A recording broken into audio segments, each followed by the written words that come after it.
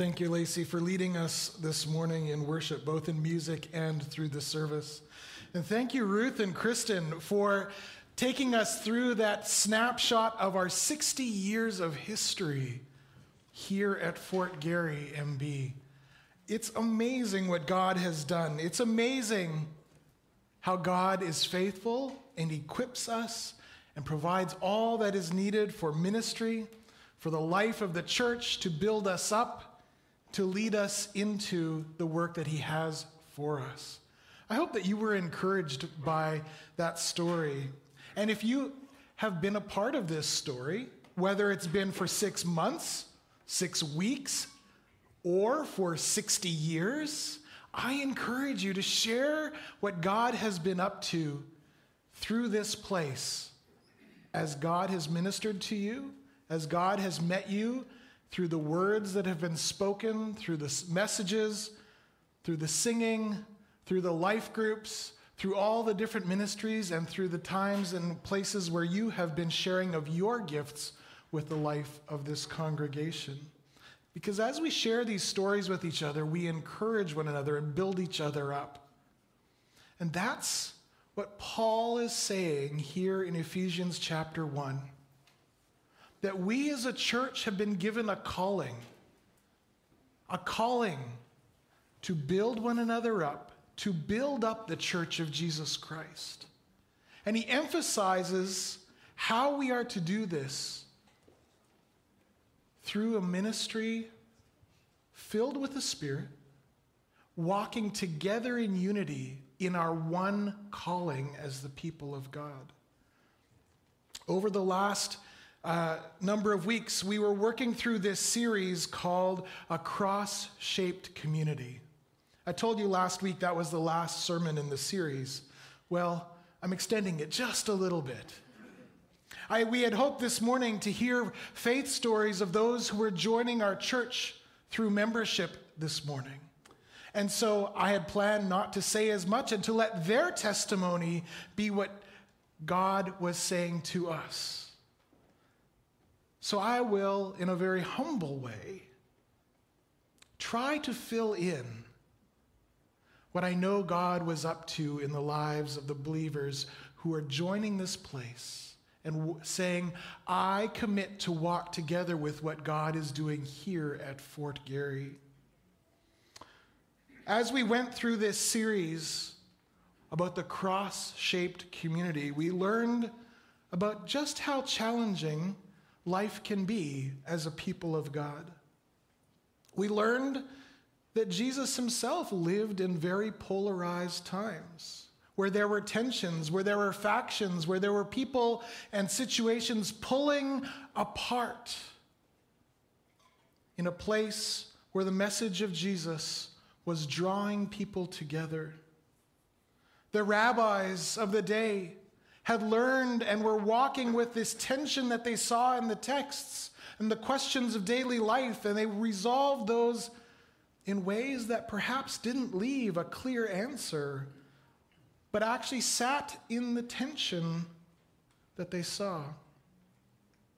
We also learned that the early church had to deal with some very, very challenging contexts and situations as they wrestled with what it meant for those who were Gentiles, those who were not part of the Jewish faith, for them to be adopted in and welcomed and to become part of what this one church was. What it meant to be united with people who were so different from you, whose worldview, whose background, whose history, whose way of thinking was so completely different. And now we're drawn together in Jesus Christ. It was hard. It took a lot of work. It took a lot of patience.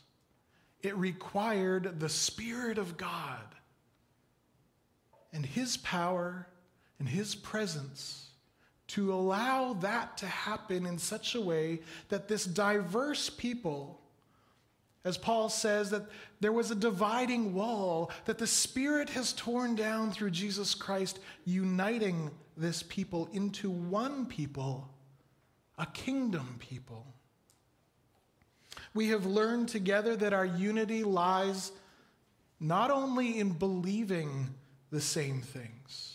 And in fact, if it's only about that we believe the same things, that's not going to keep us united. It's actually that we share together in the life of Christ through our practices and our daily walk with Christ. This is what unites us.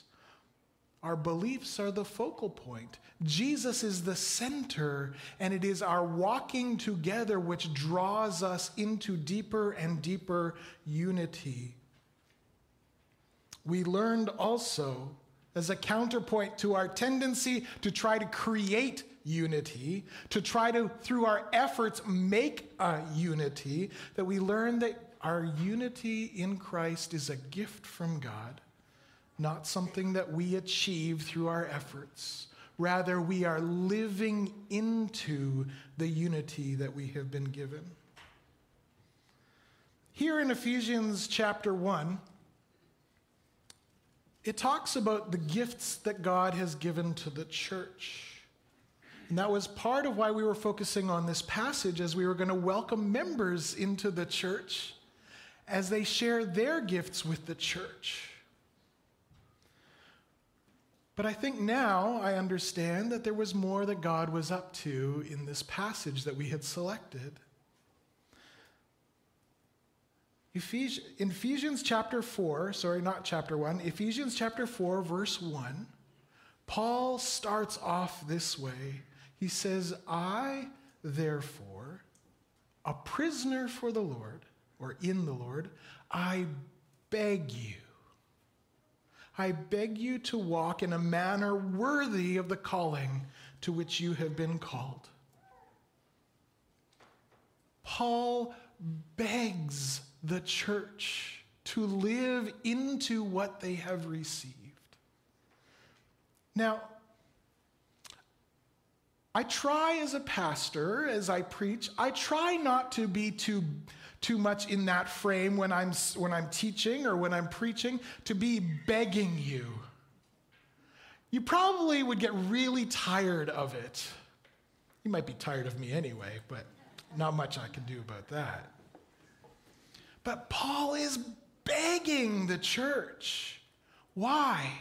It's because he realizes and he knows just how central this is to the calling, to the work of the church.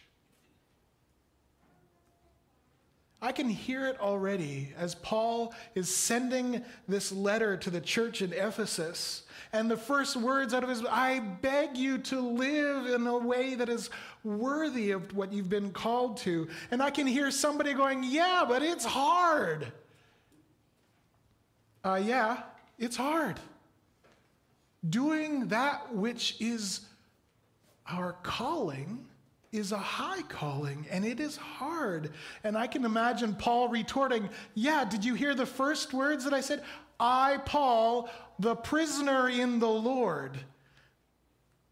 Paul knows very well what the cost is of following Jesus. What it takes to be faithful, even for him to the point of being a prisoner in jail, in chains, because of the gospel of Jesus Christ. And he says, if I'm a prisoner of the gospel, or a prisoner because of the gospel, can you hear my words? Can you hear my calling? Live into this as you are called. He goes on to say, with humility and gentleness, with patience, bearing with one another in love, making every effort to maintain the unity of the Spirit in the bond of peace. How much effort is Paul begging us, the church, to put into this life of unity? How much? Just a little? He doesn't say, try as much as you can. Just try, okay, to live in that peace, in that unity. No, he says, make every effort. Do you know what it looks like in your life to make every effort to accomplish something? That means everything else gets set aside. That means all of your focus, all of your energy, all of your attention is focused on that thing. Paul says, make every effort to maintain the unity in the Spirit. Can we hear that for us today? But what about when we can't agree? Because it seems that there are points on which we just end up seeing things differently, and we cannot come to an agreement, even when we are putting every effort into maintaining our unity. And Paul's answer is this. He says, even, and these are my words inserted into Paul's words, so please take this in that way. He says, even when there is disagreement and difference, there is one body and one Spirit, and you are called to one hope, one Lord, one faith, one baptism, one God. He talks about this as being in the bonds of peace. That says to me that even when we have this disagreement, even when we have these tensions that are pulling in different directions, we recognized in the midst of that regardless of our disagreement, regardless of our difference, we are still one church, one people called together. In this passage, Paul goes on to say that each of us has been given grace according to the measure of Christ's gift among us. And then he quotes a passage from the Old Testament. Some of you, of course, recognized that passage right away, I'm sure. Others of you had to look it up like I did. And we find that when he says, when he ascended on high, he made captivity itself a captive, and he gave gifts to his people. It's in quotation marks. We recognize, well, that comes from somewhere else. What is Paul teaching here? In Psalm 68 is where we find those words. Specifically, we find those words about midway through that Psalm 68. It's a Psalm of David. And if you read that psalm, you will quickly find that Paul here has misquoted Scripture. Can you believe it? The Apostle Paul misquotes Scripture. Really? Why? Let's see. If we're in Psalm 68, and if you have it in front of you, you can pull it up and you can look at it. It says in Psalm 68, you ascended the high mount, leading captives in your train, and receiving gifts from people. But here in Ephesians, in the letter that he writes, he says that he gave gifts to his people. Psalm 68 says he received gifts from people, and now he's saying Christ gave gifts. Why is that? Well, if you go into the academic stuff and you start looking at the ancient texts in the early church, you will find some variation where there is some disagreement. Was it receiving or was it giving? But generally the consensus is no. The best texts that we have say that Jesus, or that he was receiving gifts. So why does Paul quote it in this way? This is something that the writers of Scripture do regularly.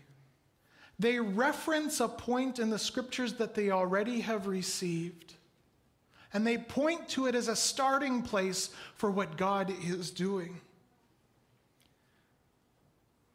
Listen to these words also from Psalm 68. Father of orphans, protector of widows, is God in his holy habitation. God gives the desolate a home to live in. He leads out the prisoners to prosperity. Rain in abundance, O God, you showered abroad. You restored your heritage when it languished. Your flock found a dwelling in it. In your goodness, O God, you provided for the needy.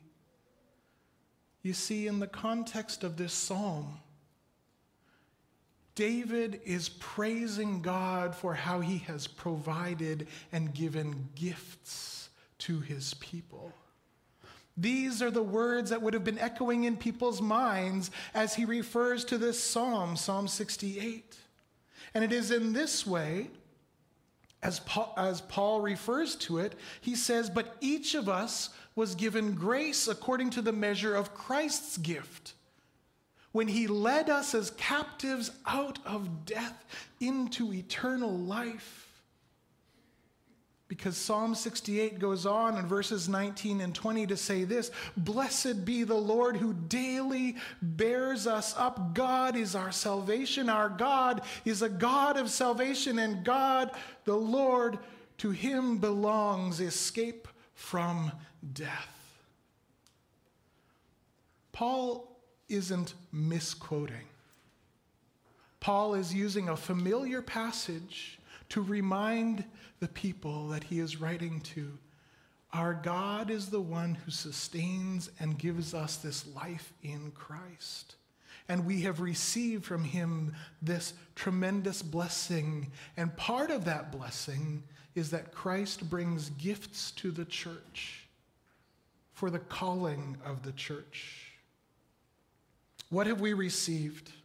In verse 11, chapter 4, Paul says that he, Christ himself, granted that some are apostles, prophets, evangelists, pastors, and teachers to equip the saints for the work of ministry, for building up the body of Christ until all of us come to maturity of the faith, until all of us come to the unity of the faith and of the knowledge of the Son of God, to maturity and to the measure of the full stature of Christ. The 5 gifts that are mentioned here are gifts that we call gifts of leadership. And Paul says that the church has received these gifts and continues to receive these gifts of leadership. That raises a question for me as a leader here in this church. Who among us are those that have been gifted in this way? Who among us are those that are being called out and recognized of having received these gifts of the Spirit?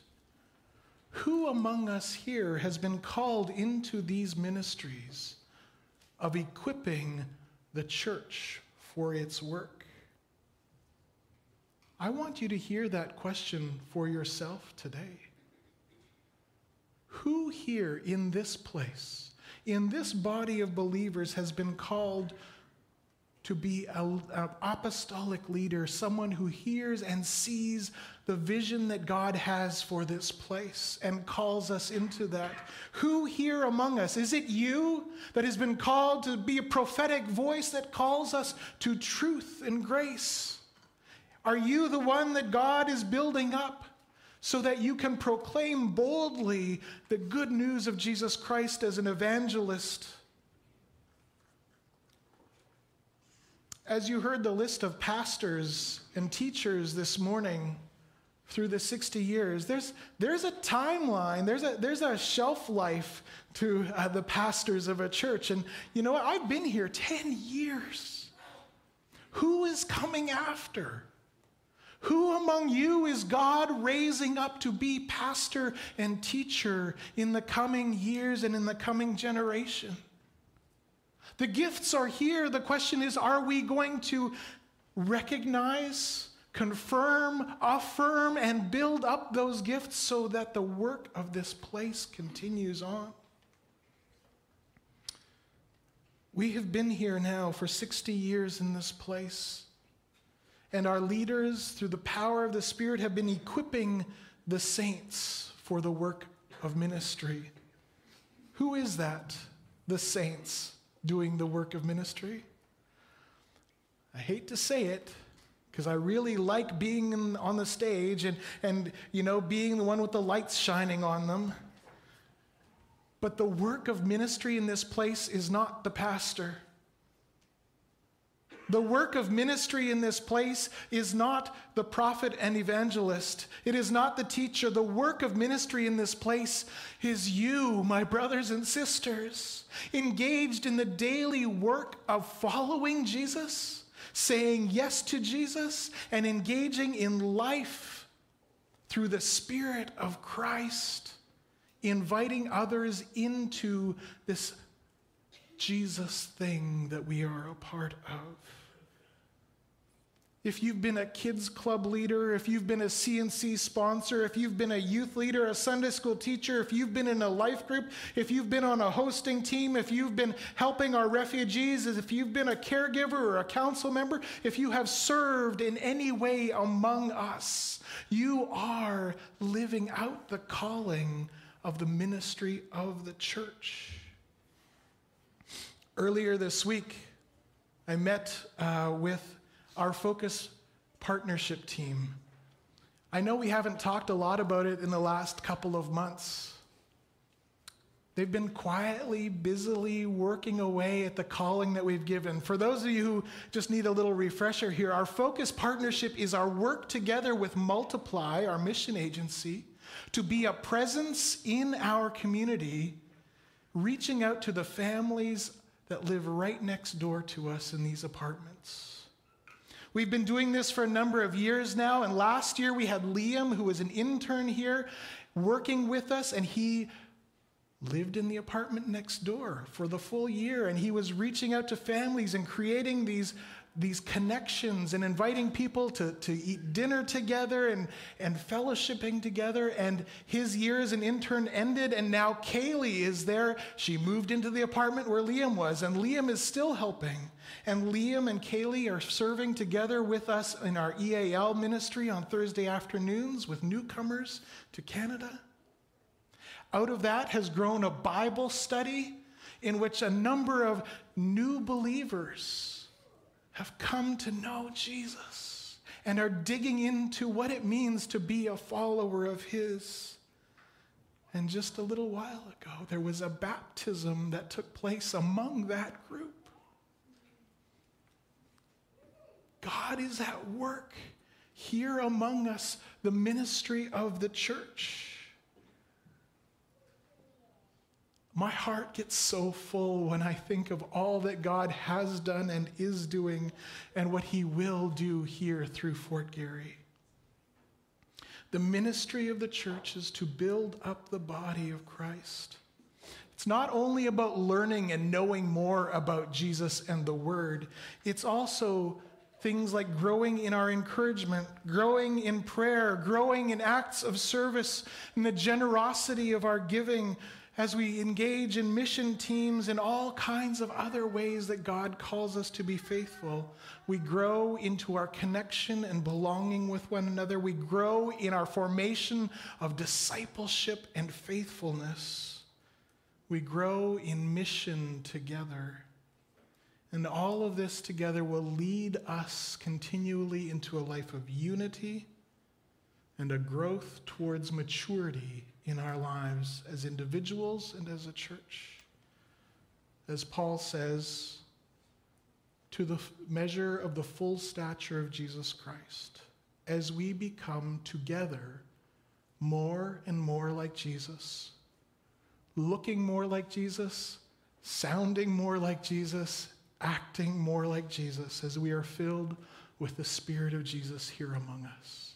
This is what we are celebrating together in 60 years of God's faithfulness in this place. And this is our vision for going forward.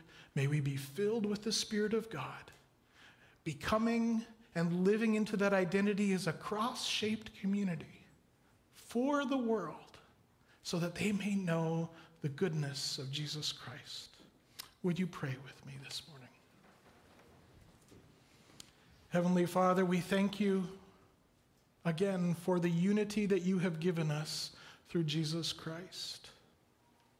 Lord, in the times of challenge and difficulty, in the disagreements and differences of our lives and in the way that we see the world, may we always be drawn back to that unity that we find in you. Lord, we are so thankful for the gifts of leadership that you have brought to this church. God, we pray that you would raise up those gifts of leadership among the next generation of leaders, that you would give us eyes to see where your Spirit is at work, raising up new prophets, apostles, teachers, pastors, shepherds. Lord, I pray that you would help us to encourage those gifts and to bring them into the ministry of this place. And Lord, we are so thankful for how your Spirit has empowered each and every one of us to walk in faith together, to walk in faith, one Spirit, as we are one body, the people of God in this place, proclaiming your good news to all people. In Jesus' name, amen.